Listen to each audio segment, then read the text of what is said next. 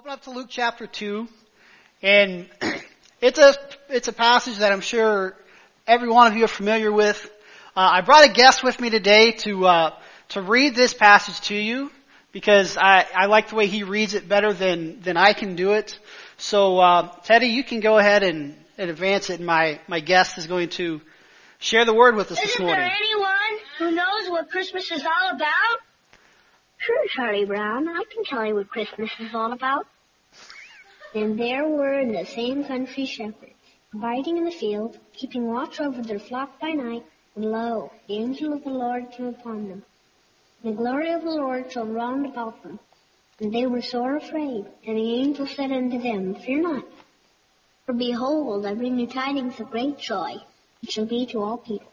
For unto you is born this day in the city of David a Savior, which is Christ the Lord. And this shall be a sign unto you. Ye shall find the babe wrapped in swaddling clothes, lying in a manger. And suddenly there was with the angel a multitude of the heavenly host praising God, and saying, Glory to God in the highest, and on earth peace, goodwill toward men. That's what Christmas is all about, Charlie Brown. So our passage is Luke chapter 2, verses 8 through 14, and it's one of my favorite Christmas shows is watching Charlie Brown Christmas. You know, one of the things I'm learning, and when I was an associate pastor, a youth pastor, I always thought of my pastor, and you know, he's retiring. I think he's wrapping up his 27th year actually. And you think about it, like 27 Easters and 27 Christmases, and it's like how many times can you preach the message and do it in a way that people are receptive? Because sometimes, even though they're great messages, I sitting there kind of watching him, I'm thinking, how do you make it fresh each time? How do you keep people's attention and bring something new to it? Well, the truth is, you don't have to bring anything new to it. And what I'm finding is each time I get into some of these familiar passages, the Lord just brings something that either, you didn't see before, or just emphasizes something different, or shows you something that you didn't see previously. And over these next several weeks, we're going to be looking at particularly this passage, and one verse in particular, it's verse 10. Luke writes of this account, as verse 10 says, But the angel said to them, Do not be afraid. I bring you good news of great joy that will be for all the people. You know, as our friend Linus tells us, this passage shows us the true meaning of Christmas, the birth of Jesus. You know, as Christians, we have that phrase we like to use, He's the reason for the season. And a close second is Little Debbie Christmas cakes. Especially now that they come out with red velvet Christmas cakes. I mean, amazing. But Jesus surpasses even Christmas cakes. But what exactly did the birth of Jesus mean to those people at that time? Because when you look at it in that context, it opens up that story a little bit more, because you try to feel what they would feel and ask the questions that they would ask and try to just put yourself in their shoes. And as we do that, we can see how it translates to us today. The answer is essentially found in that one verse that I read. I bring you good news of great joy that will be for all the people. In this one verse, we have a threefold purpose of Christmas, a threefold purpose of the birth of Christ. The first is He brings good news. The second is it's good news that will bring great joy. And the third is it is for all people. This is going to kind of be our focus over these next several weeks. The good news tells us that Christmas time is a time of salvation.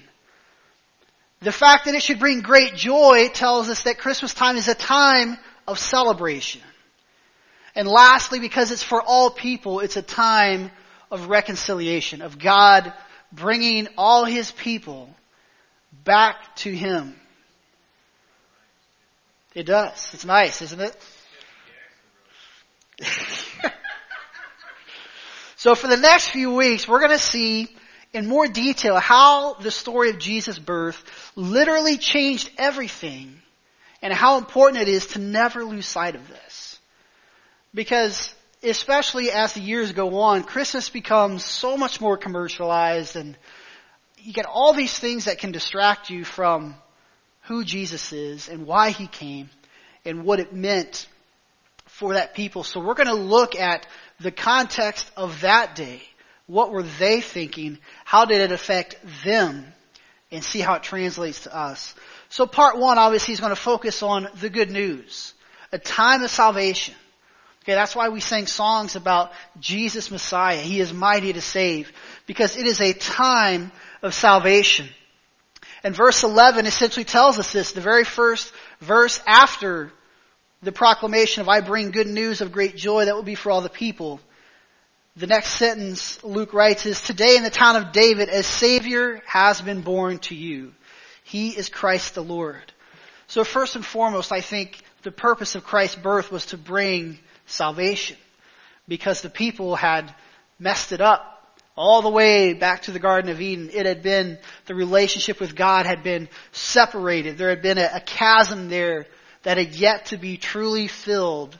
And Jesus was now coming to fill that gap. Good news in the Bible is essentially one word. I don't even know how to pronounce it, but I'm going to try. It's euangelio. It's two words put together. Eu meaning good, and angelio meaning message or messenger. Sometimes it's referred to angelic messages. So it essentially means good news or a good message.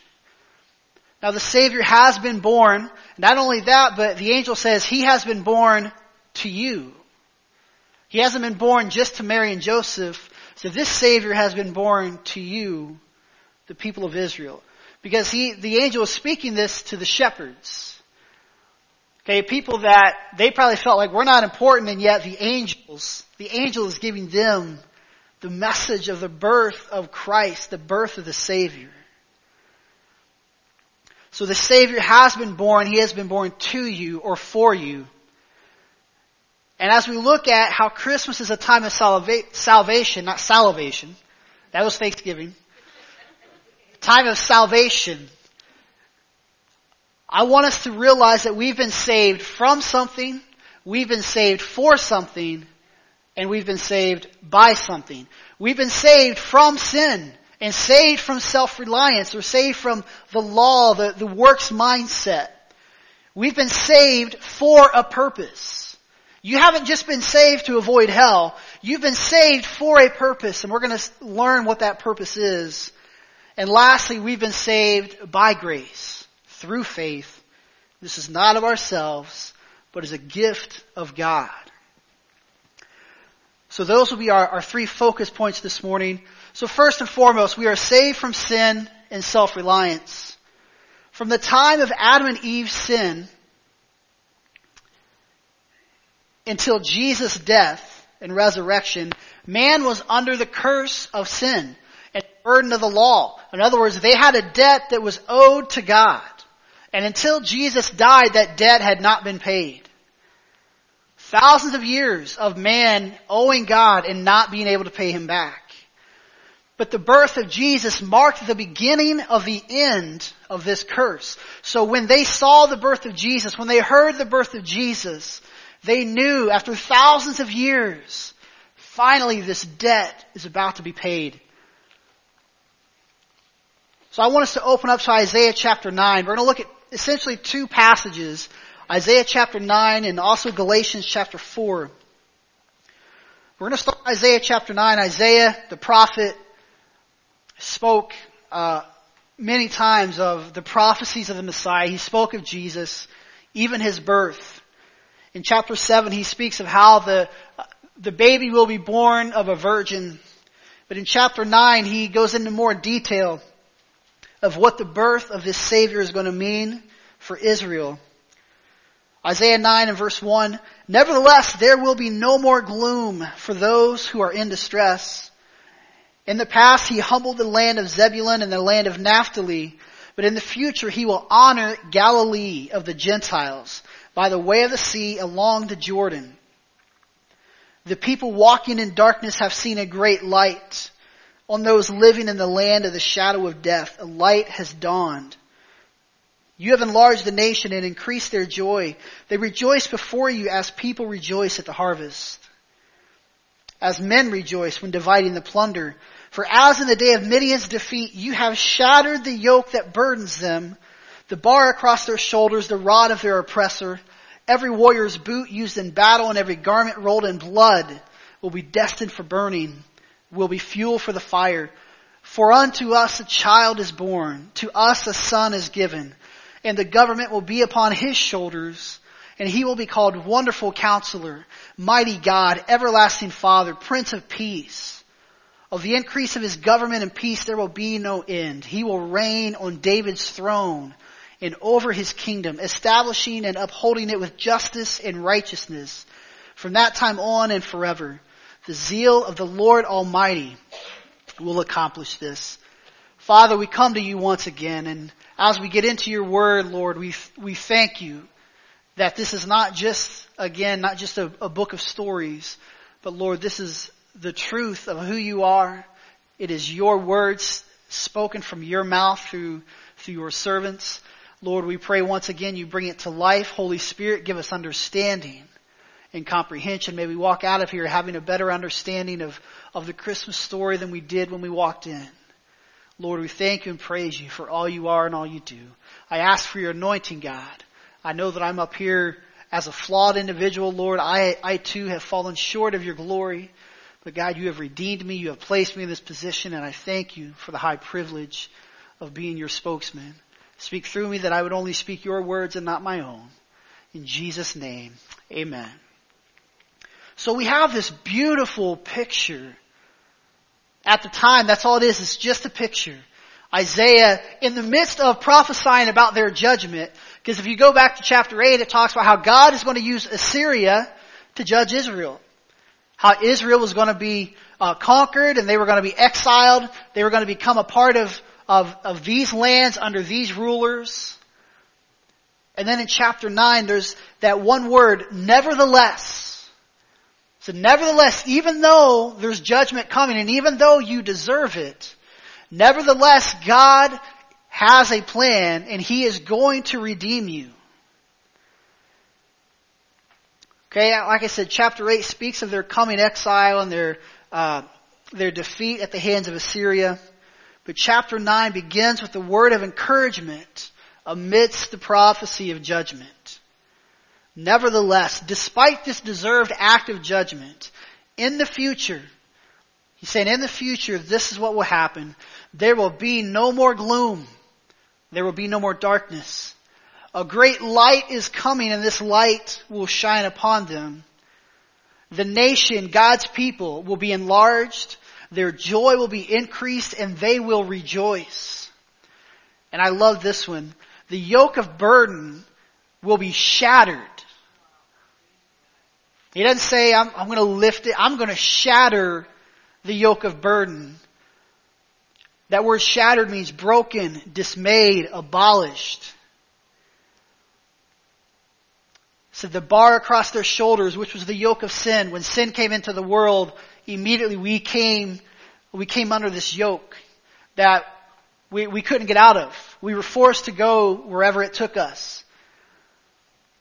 The rod of the oppressor, the warrior's boots, the garments, the burden of the law was it was holy, but it was also an oppressor to the people because it constantly reminded them, like we talked about last week, it was a constant reminder that they were not good enough.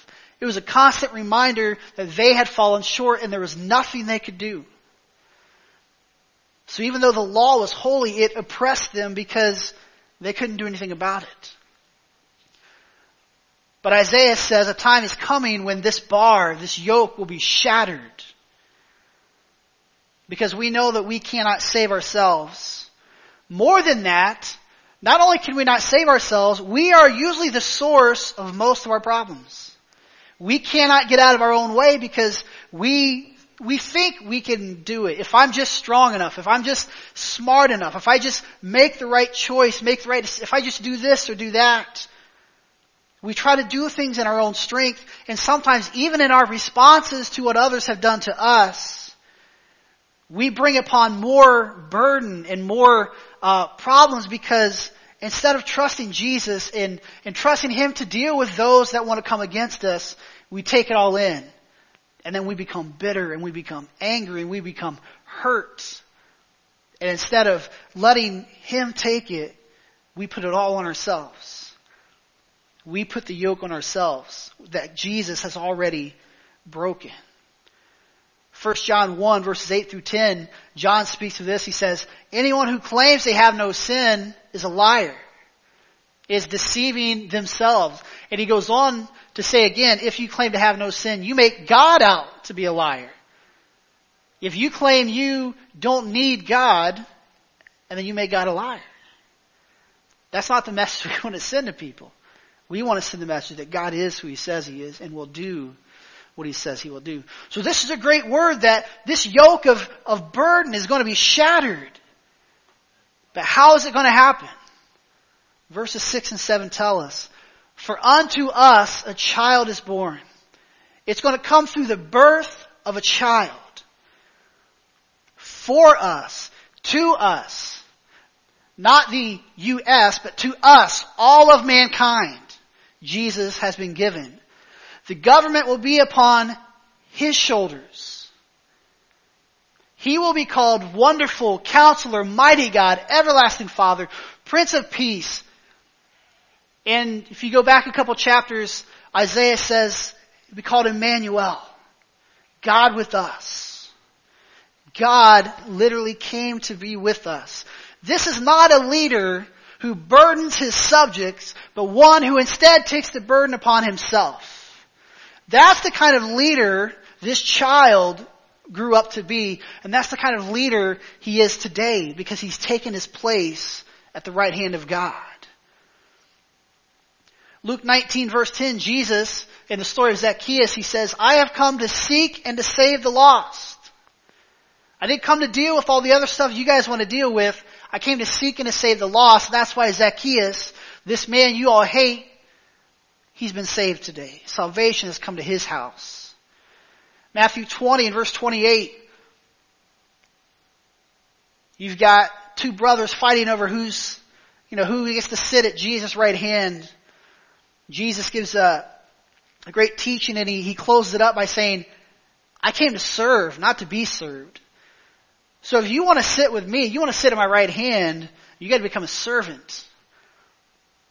It's not about being served, about serving others. And then look what would happen because of this child.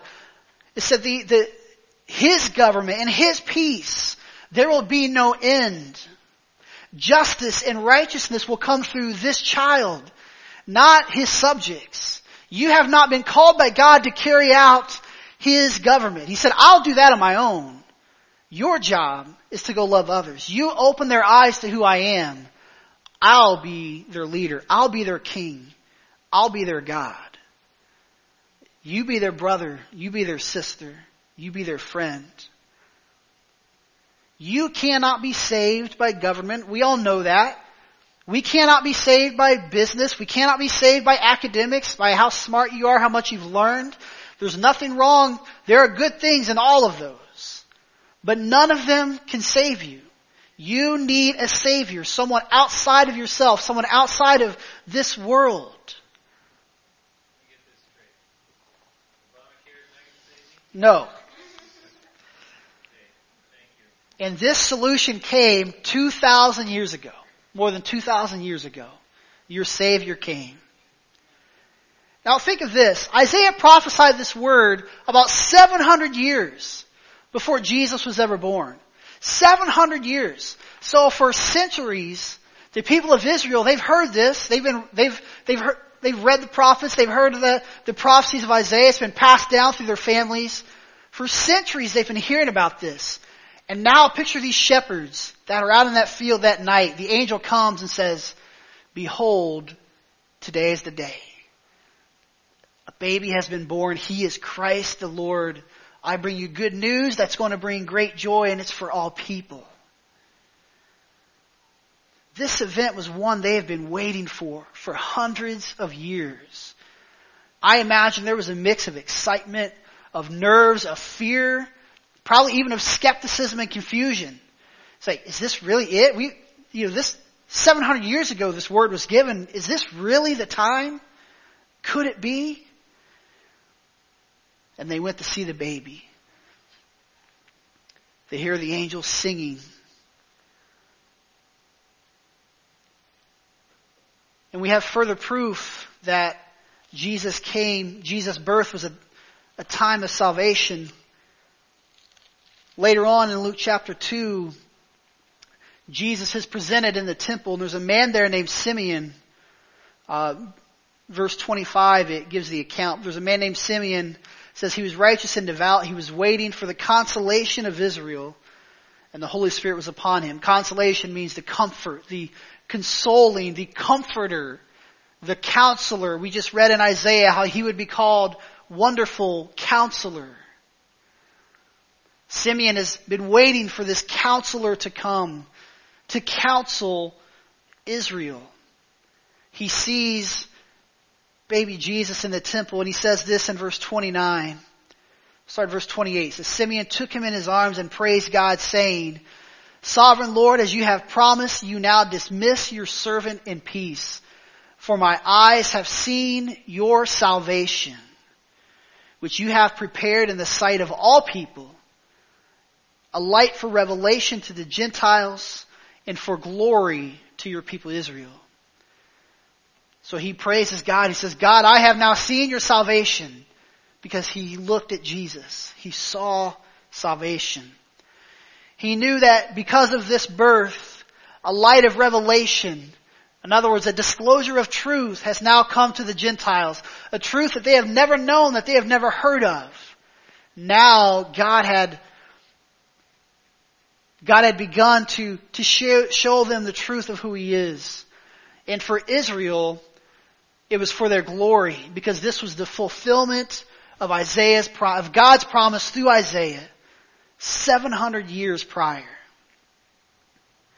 See, Isaiah prophesied about how this would happen. He talked about the baby. He talked about what that baby would bring. The Apostle Paul in Galatians chapter 4 tells us how it did happen. Isaiah gives the prophecy. Paul speaks of its fulfillment. It's Galatians chapter 4, and actually I'm going to start in chapter 3 and verse 26. Paul writes this to the Galatians. He says, You are all sons of God through faith in Christ Jesus. For all of you who were baptized into Christ have clothed yourselves with Christ. There is neither Jew nor Greek, slave nor free, male nor female, for you are all one in Christ Jesus. If you belong to Christ, then you are Abraham's seed and heirs according to that promise. What I am saying is that as long as the heir is a child, he was no different from a slave, although he owns the whole estate. He is subject to guardians and trustees until the time set by his father. So also when we were children, we were in slavery under the basic principles of this world. But when the time had fully come, God sent his Son, born of a woman, born under law, to redeem those under the law, that we might receive the full rights of sons. Because you are sons, God sent the Spirit of his Son into our hearts, the Spirit who calls out, Abba, Father. So you are no longer a slave, but you are a son. And since you are a son, God has also made you an heir. So Isaiah speaks of what the child would bring. Paul says this is what has now happened because of Jesus, because of his birth. The birth of Jesus marked the coming of salvation from the power and the penalty of sin, which we've just noted. But it also marks salvation from the price of sin. Paul says that God sent his Son, who was born of a woman, who was born under the law, to redeem the lawbreakers. And in case you didn't know, that's you and that's me. Okay, he was born under the law so that he could be perfect, fulfill the law, and in so doing make you and I righteous. So you have not only been saved from sin and saved from slavery, but you have been saved for sonship. You've been saved to be a child of God. You've been saved from slavery and saved for sonship. The birth of Jesus not only marked your salvation from something bad, but it marked your salvation for something very good. For heaven, eternity with Jesus, for all the rights as a firstborn son. Okay, that's why it says sonship. Some people like to change and make everything gender neutral, but there's a reason it says sonship. Because the firstborn son in the Jewish culture and in many cultures was the one who got the double portion, the double blessing. The father would come and put his right hand upon the oldest son, and he would pray the double portion, the double blessing upon him because he was the heir. Paul says, through Jesus, you've become the firstborn son. Heir to everything he has, heir to the double portion, the double blessing that the Father would bestow. So you've not only been saved from something, but you've been saved for something good. You were saved from death and saved for life. You were saved from sin and you were saved for sonship. You were saved for a purpose. You were saved for a purpose. See, some people, they get saved and it's their goal to just not mess up. Ooh, I've been saved from hell. And they walk in fear all of their lives, just not wanting to mess that up. But God says there's so much more. I didn't just deliver you from sin, but I've made you like my firstborn son. That's why you are co-heirs with Christ.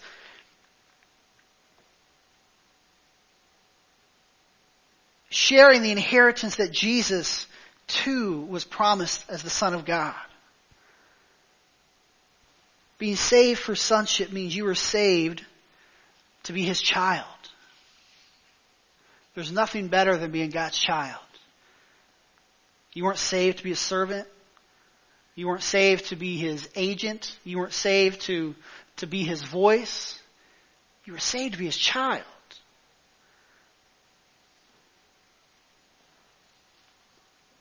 That's what He wants. That was the original purpose for us, was to be in relationship with God. That got messed up and it had to be restored, and Jesus restored it. I want to read you a short passage from Ephesians. Paul, again, he speaks of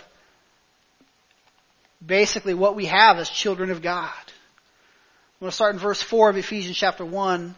He writes this, it says, "For He chose us in Him before the creation of the world to be holy and blameless in His sight. In love, He predestined us to be adopted as His sons through Jesus Christ in accordance with His pleasure and will, to the praise of His glorious grace which was freely given in the one He loves. In Him we have redemption through the blood, the forgiveness of sins in accordance with the riches of God's grace that He lavished upon us with all wisdom and understanding. And He made known to us the mystery of His will, according to His good pleasure which He purposed in Christ, to be put into effect when the times will have reached their fulfillment, to bring all things in heaven and on earth together under one head, even Christ." And I'll stop there. Jesus restored us to our original purpose, to be in relationship with God here on earth, and as we know, eventually in heaven. Paul writes here that He chose us in Him. In who? In Jesus. He chose us in Jesus to be holy and blameless. You can't be acceptable to God without Jesus. He makes you acceptable because He is acceptable. Paul writes that you are predestined to be His children. Before you were ever created, God's purpose for you was to be His child because of love. It said, out of love He predestined. 1 John tells us that God is love. Not just that He has love, but He is the embodiment of love. And out of that love, you were created to be His child. And this was all to the praise of His grace, freely given in Jesus. You're not a child because of what you can do, or what you've done, or what you didn't do. But you're His child because He's your Father and He loves you. Those of you that are parents, you can understand that no matter what your kids do, they're your child and you love them. It doesn't mean that you are excited about every choice they make. But you love them regardless, and you do your best to always let them know, no matter what you do, I am your mom, I am your dad, I am always going to love you. But how much more is God going to do that? How much more is He going to be that? Because He's the perfect Father. He's the perfect parent. Never makes mistakes. All this was to the praise of His grace, which was freely given in Jesus. Because of that, we've been redeemed by His blood. We've been forgiven of our sins. And it says that the mystery of His will has been made known, which was purposed in Christ. What's the mystery of His will? Is to love God and love others. Jesus took all the rules, all the things that Israel tried to do for years and years and years, and said, look guys, man, you're really messing this up. If you focus your attention on loving God and loving other people, that's all you got to do. Everything else will take care of itself. Love God and love others. Make disciples. Making disciples starts with the love of God. It's not about teaching them a bunch of stuff. It's about loving them in the Lord. And as they grow, as they draw unto God, as they experience His love, they're going to be discipled because they're going to be drawn into His Word. They're going to be drawn into to want to know more of Him. You know, there's nothing that compares to finding your purpose in Christ. You know, my job is a pastor, but it's not a job. I wake up every morning doing what God has called me to do, knowing that I've got a purpose in Christ. And maybe some of you have no idea how good that feels. There's not one time where I'm like, oh God, just get me through this day. Every single day when I'm spending my time with the Lord, when I'm praying, I'm thanking God that I'm able to do what I do. Because God has placed me in His will. And it doesn't matter what you're doing. If you understand that your purpose is to be a child of God, then whatever you do, it's going to bring joy to that work. It's going to bring joy to whatever it is that God has given you to do. Think of this. Before sin, Adam had a purpose, correct? Adam worked. Okay, the curse of sin was not work. Adam worked before sin ever happened. But what was the curse? It was the toil, the fatigue. I've got the scripture up there. It's Genesis 3 verses 17 to 19. It says, cursed is the ground because of you. Through painful toil you will eat of it all the days of your life. It will produce thorns and thistles for you, and you will not eat, and you will eat of the plants of the field.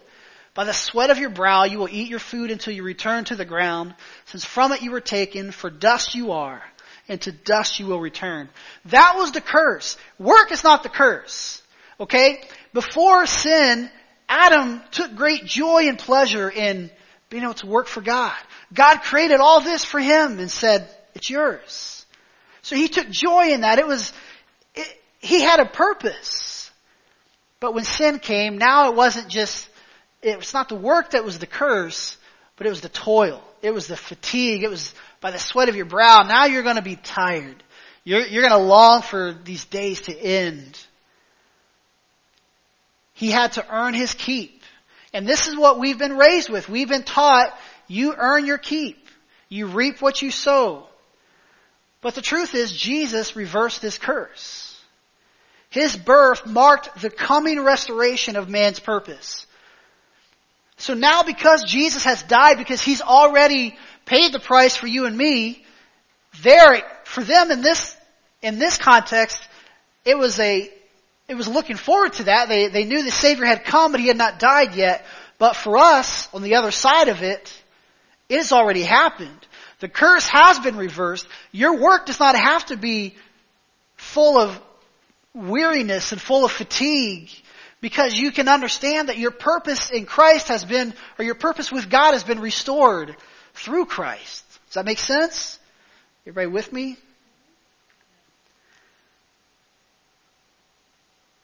The work was not the curse, it was the toil.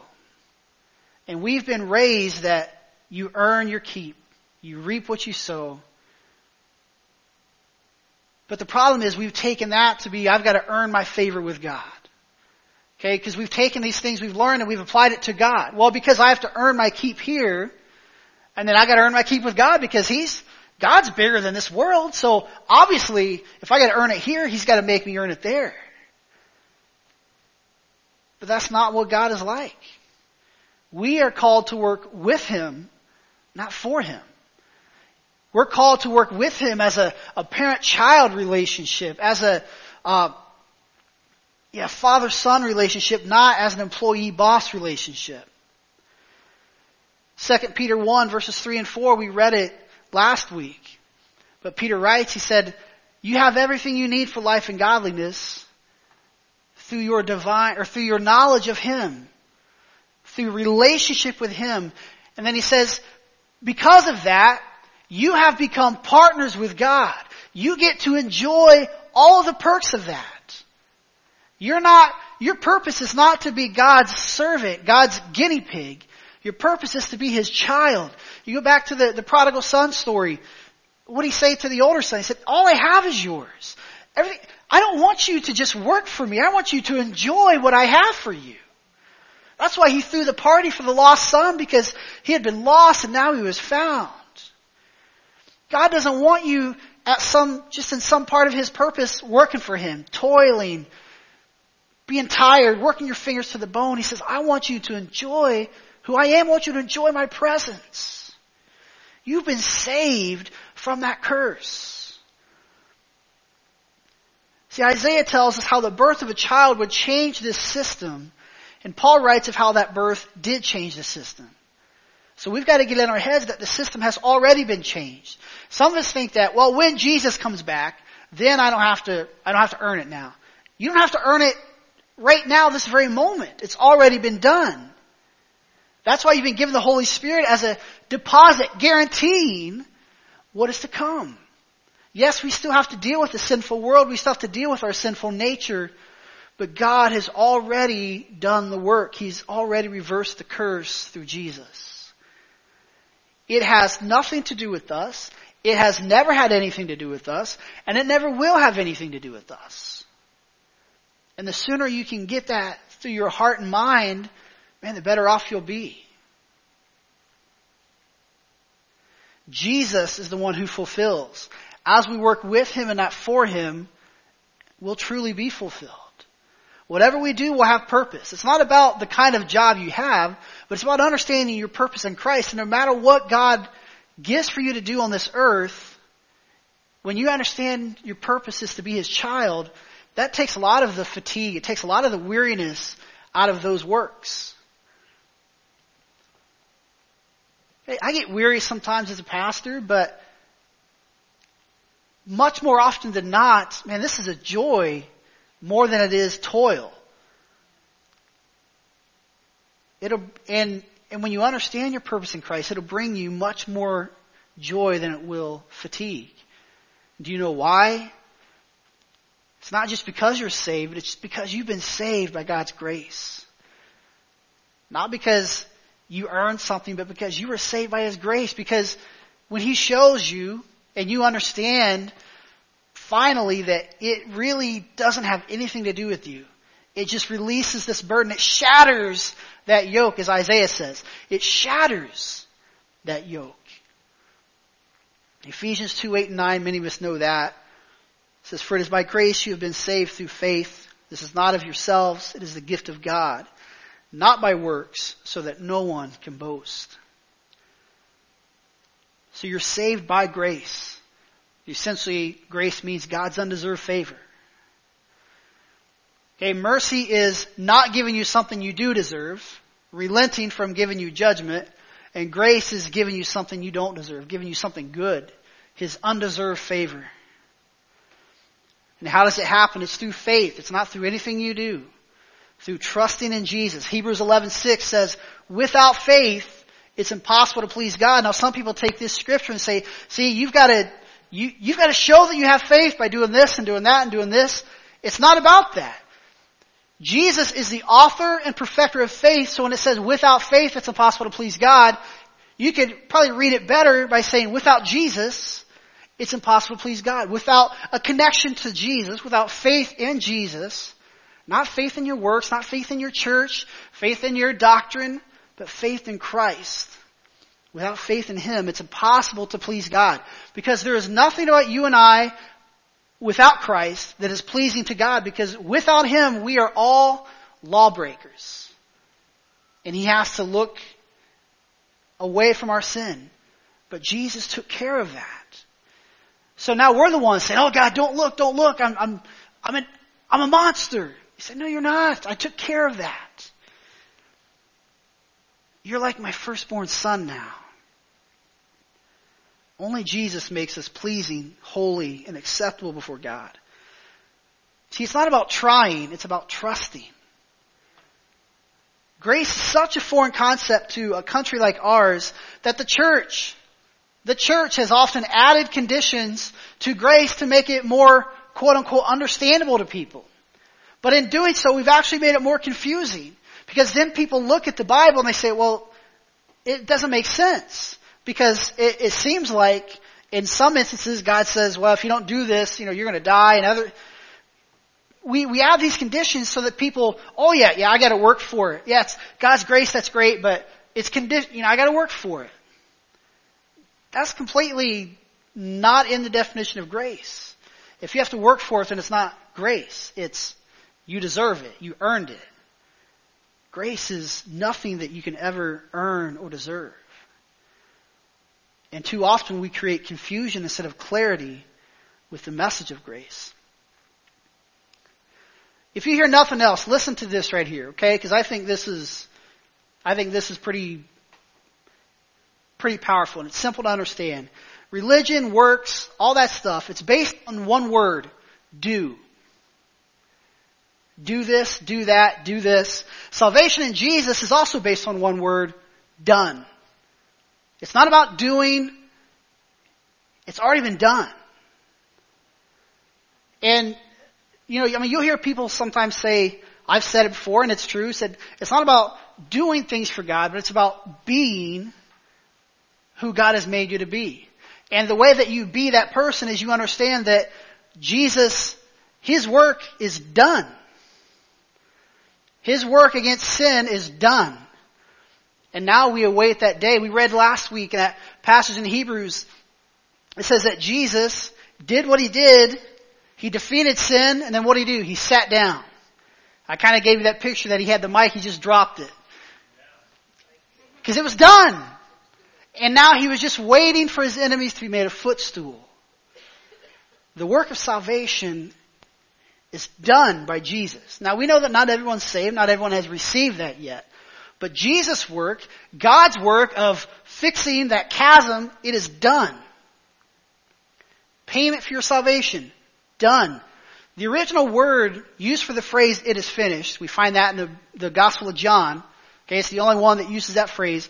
But that phrase is really one word. And that word was used, they would stamp it on bills that were paid. They would stamp it on a prisoner's sentence. When they finished it, it stamped their record to say completed. So that word, Jesus is saying, I've stamped it, it's done. Think about this. There was a warrant out for your arrest. You were charged with all kinds of things. You had a court date to stand before the judge.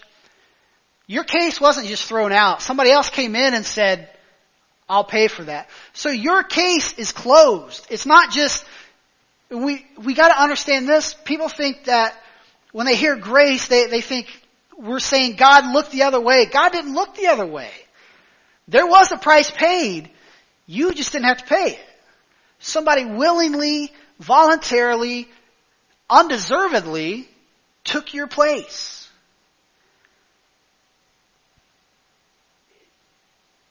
That word, when it was stamped on a bill, it was a legally binding statement that the debt was fully paid. Jesus has stamped your sin. And spiritually, you are legally bound that your sin is no more. Now, who in their right mind, after someone saying, I'll pay the price for this guy, I will put me in jail for his murder, who in the right mind would say, wait a minute, no, that's just not right. I'm going to go to jail. I got to pay my debt to society. But that's what some people do spiritually. But the problem with that is you can't pay your debt spiritually. So you never get out. You're constantly in bondage. So you've got to let him pay the price. Let that stamp be enough. I read this. A pastor talked about it. He said, when people ask me, what must I do to be saved? He said, my answer is nothing. It's already been done. You simply believe and receive that sacrifice. Now that is, if you want to say a condition, that's the only condition. Because God does not affect free will. You've got to choose it. You've got to make the decision to choose that, to receive that sacrifice. But beyond that, there is nothing that you have to do, nothing that you can do. Because as Paul goes on to say in Ephesians, this is not of yourselves. This salvation is not from yourselves. It's a gift from God. That's called justification. Your arrest warrant was canceled. The charges against you were dropped. Not because God looked the other way, but because Jesus paid the debt for you. Justified, you probably heard people say this, is basically saying justified, never sinned. When you are justified through Christ, it's just as if you'd never sinned. Because it's all on him. Jesus' birth was the greatest gift because it brought about your salvation. You've been saved from sin and from self-reliance. You've been saved for your original purpose. And you've been saved by the grace of God. You didn't have to do anything for it, but believe it and receive it. It's that Christmas gift that he just says, here, open it. Now enjoy it. Who's going to open it and say, wow, this is awesome. I can't take it. Right? I've done that with gifts sometimes. I'm like, oh, this is too much. You spent too much on me. My grandma, every year, my grandma has like 1 million grandkids and great-grandkids now. I keep telling her, I was like, Grandma, just take care of the kids. Get stuff for my girls. I don't need anything. And she gets mad. She says, I am getting you something and you are not going to say another word. And sometimes I think, I picture God being the same way. He's like, this is for you. I'm not taking it back. Just enjoy it, please. There's no return policy. God threw away all the receipts. He said, I don't want it back. I don't need it back. It's for you. Enjoy it. It's not by works, so that no one can boast. No one's going to be in heaven and say, yeah, I did it. Man, I did this. But I think that's the message sometimes people get from the church. Well, I'm saved because I've done this. You're not saved because you haven't done this. We say, I'm saved because I blank. And you can be too as long as and we put some conditions out there. If the answer to those blanks is anything other than trust in Jesus, then the answer is wrong. The only thing that saves you is trusting in Jesus. If there's any other answer, it's a false gospel. That was one of Paul's main missions, was to teach all these people that don't listen to this false gospel. It's not about any of these things. It's about Jesus. We're saved because of him. About to close right here. I read a story. The author was a lifeguard at one point, and he talked about some of the lifeguard training. And he said one of the things that they taught was that drowning people a lot of times begin to panic. I'm sure it's pretty common. You're drowning, they start flailing around and doing all this stuff. He said, as lifeguards, we're taught to tread water and kind of stay back a little bit and wait for them to give up. He said, because if you try to go in there and do that, they're going to take you down with them. He said it's a lot harder when they're flailing around because they're not thinking clearly. They're not thinking, this guy's here, I can trust him. He said, so we're actually trained to tread water, stay back a little bit, and as soon as they begin to give up, grab them. He said, not everyone does that, but the reason that you're taught that is because it's much easier to save them once they've given up. Their bodies are more relaxed, and it becomes obviously a lot easier to drag them to land. A drowning person must trust the lifeguard. And then he made this statement. He said, we're taught that a drowning person cannot be saved until he stops trying to save himself. And it applies even much more spiritually. No one can be saved until they stop trying to save themselves. And we have a lot of people that are trying to save themselves. So the question is, have you given up trying to save yourself? Stop flailing around, because for some of us, we think we got this all together, but what we're really doing is flailing around spiritually. And God's just, not that we would take God up, or we know that we can't do that, but I think sometimes He just kind of sits back a little bit, says, as soon as you give up, I can take you in my arms, we can do this. But you gotta stop trying to save yourself. Matthew 27, 39 and 40. I think I've got it on there too. We have an account of Jesus on the cross, and it says, those who passed by hurled insults at him, shaking their heads and saying, you who are going to destroy the temple and build it in 3 days, save yourself. Come down from the cross if you are the Son of God. Jesus ignored that, because his goal in coming to earth wasn't to save himself. He didn't need saving. They wanted a sign that he was who he said. He said, but I didn't come to save myself. I came to save you. The only way that Jesus could save us was by giving himself up. And the only way that you can be saved is by giving yourself up to Jesus. You literally have nothing to lose and everything to gain by trusting in Jesus. You can try and save yourself by trusting yourself and trusting this world. You can do until your heart gives out. And then you can take all the worry and the fatigue that comes with it. Or you can trust Jesus. You can give up and let go of everything. Now when I say give up, I'm not saying throw in the towel, but you're surrendering. Say, God, I'm surrendering to your will.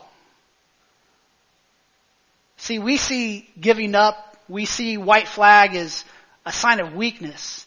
But to God, it's a sign of strength, because you can't do it on your own.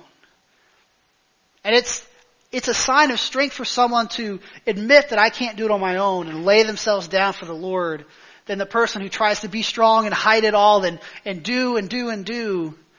That's not strength. That's fear. That's weakness, because they don't want anyone to see. But Jesus says, just give up.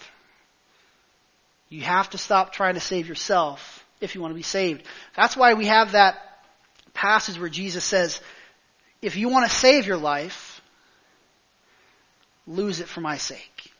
If you want to truly be saved, lose your life. So if you truly want to live, die. What? But that's essentially what he's saying. If you really want to live, then give up your life. Give up control of your life.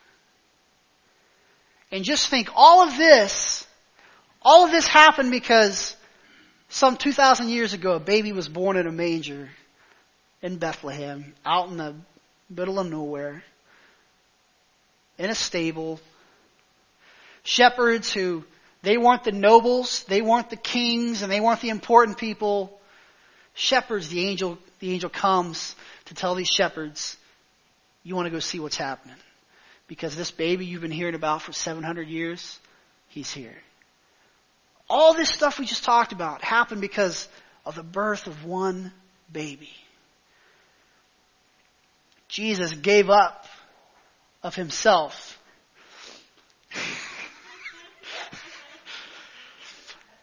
Someone else just gave up.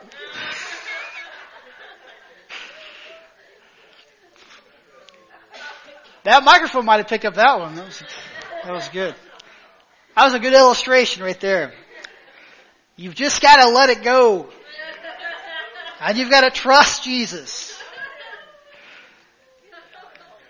All of this because of a baby.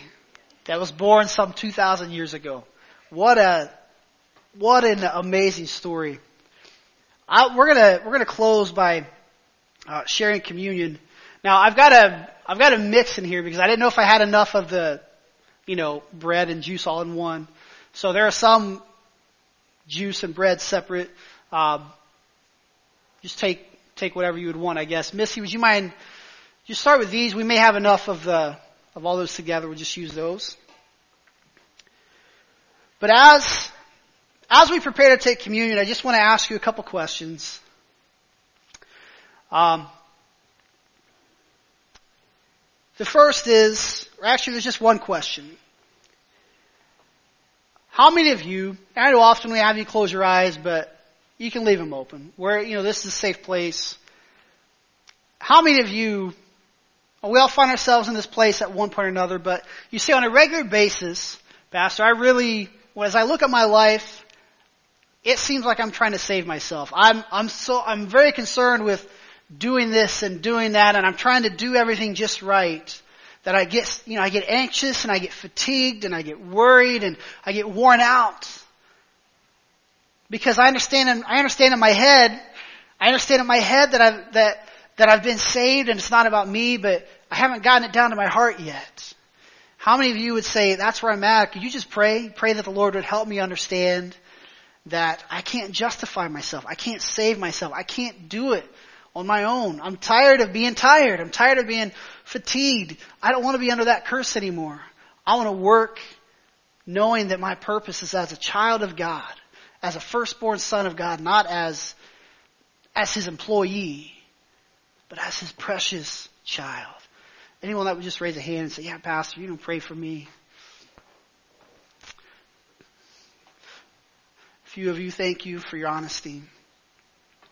And like I said, we all find ourselves there at points in our lives. And there was a point in my life where that's all I was. I was all about trying to save myself. That I knew Jesus saved me, but I felt like I had to keep it there. It's like, okay, you saved me, but I don't want to mess it up, so I better do everything just right. And it does. It wears you out. You get fatigued. You get tired. And then what happens when you get tired and worn out? You get cranky and you get, people don't really want to be around you because you're all cranky but Jesus says, give up. Stop trying to save yourself. So when you do, it's much easier for me to carry you. And it's okay to be carried by God. Okay? Get out of your pride that says, well, I gotta do this. No, you don't have to do anything. Now Jesus lets you partner with Him. God is going to let you partner with Him and do some amazing things through His Holy Spirit. You see, you're going to get to work and you're going to get to do plenty of things, but it's not going to be from a curse that you got to do it to earn favor. You're doing it because now God has made you His partner in carrying out the divine work of seeing people saved and discipled on earth. I just want to pray for you, and then we're going to take communion together. God, for those who raise their hands, Lord, and who openly admit that I try to do it too much on my own. And again, Lord, this is something that we all face from time to time, but some of us maybe more than others. It's really a lifestyle for us. We're so focused on doing this and doing that, and maybe it's not, it may not be just about, well, the more I do, the better God will accept me. Sometimes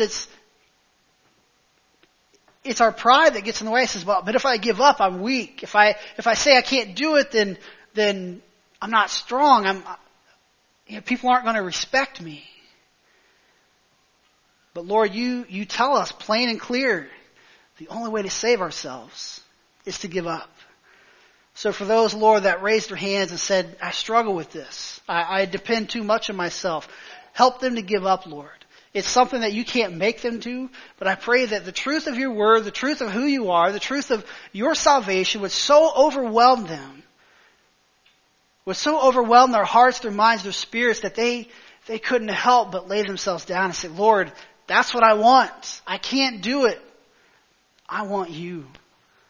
Every time that those temptations come, Lord, I pray your word instead would come and Lord, it would lead them back to who you are. Lead them back to that baby that was born 2,000 years ago, what he brought. He brought salvation. Because through him, the government would be on his shoulders. His peace would have no end. He would break, shatter the burden, shatter the yoke that once held us bound.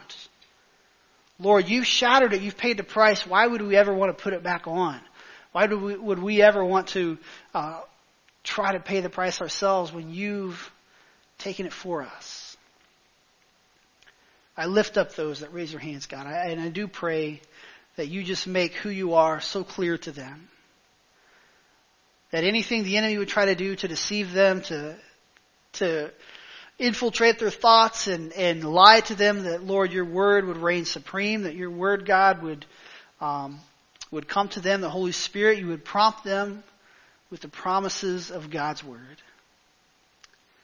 For the rest of us, Lord, that rest of those that didn't raise hands, Lord, I'm thankful that they don't walk with that kind of burden.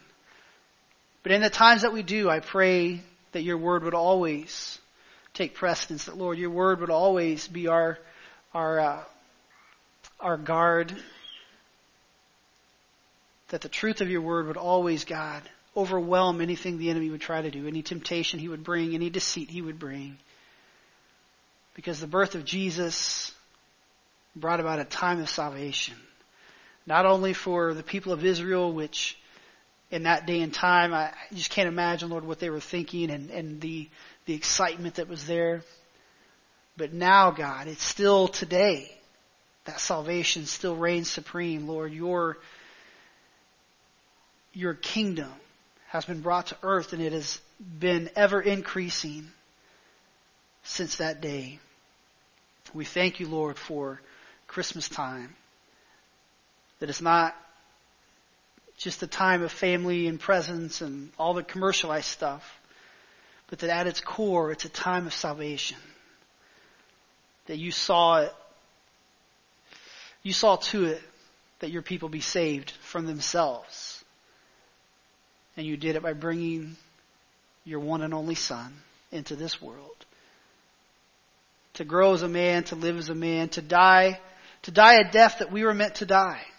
He lived the life we were supposed to live, and he died the death we were supposed to die. He took our place. And because of that, Lord, we now have a place in your presence. What an amazing thing. Lord, we give you all glory and honor and praise. In Jesus' name.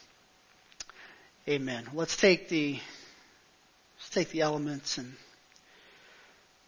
we take first the bread, and we recall that on that night, Lord Jesus broke the bread. He distributed it among the disciples and said, "This is my body which has been broken for you. Whenever you do this in remembrance of me." And God, we do take this bread. Yeah, it's just a little wafer in our hands, but God, it symbolizes you sending your Son, who was this beautiful baby, grew to be a man and died the most gruesome death in the history of man. It wasn't deserved. He did nothing to warrant that except take our place. God, I can't think of a greater gift that this world could ever offer than what you brought to us through your broken body. We remember that as we take of the bread.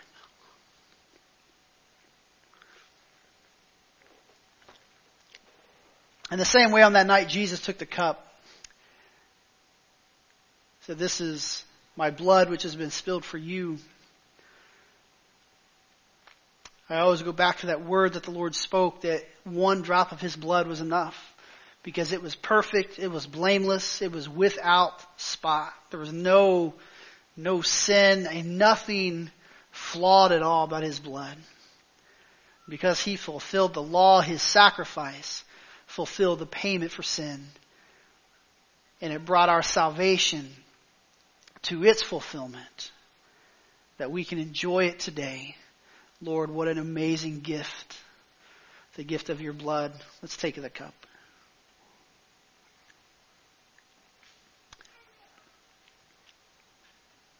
Just close simply by thanking you, Lord, for the gift of your Son. May our eyes be focused upon you and everything that's done this season. Give us opportunities to share how Christmas time is more than gifts and lights and decorations. It's about a baby who came some 2,000 years ago and brought about the salvation of all mankind. We thank you for it. We praise you for it. It's in Jesus' mighty name we pray. Amen.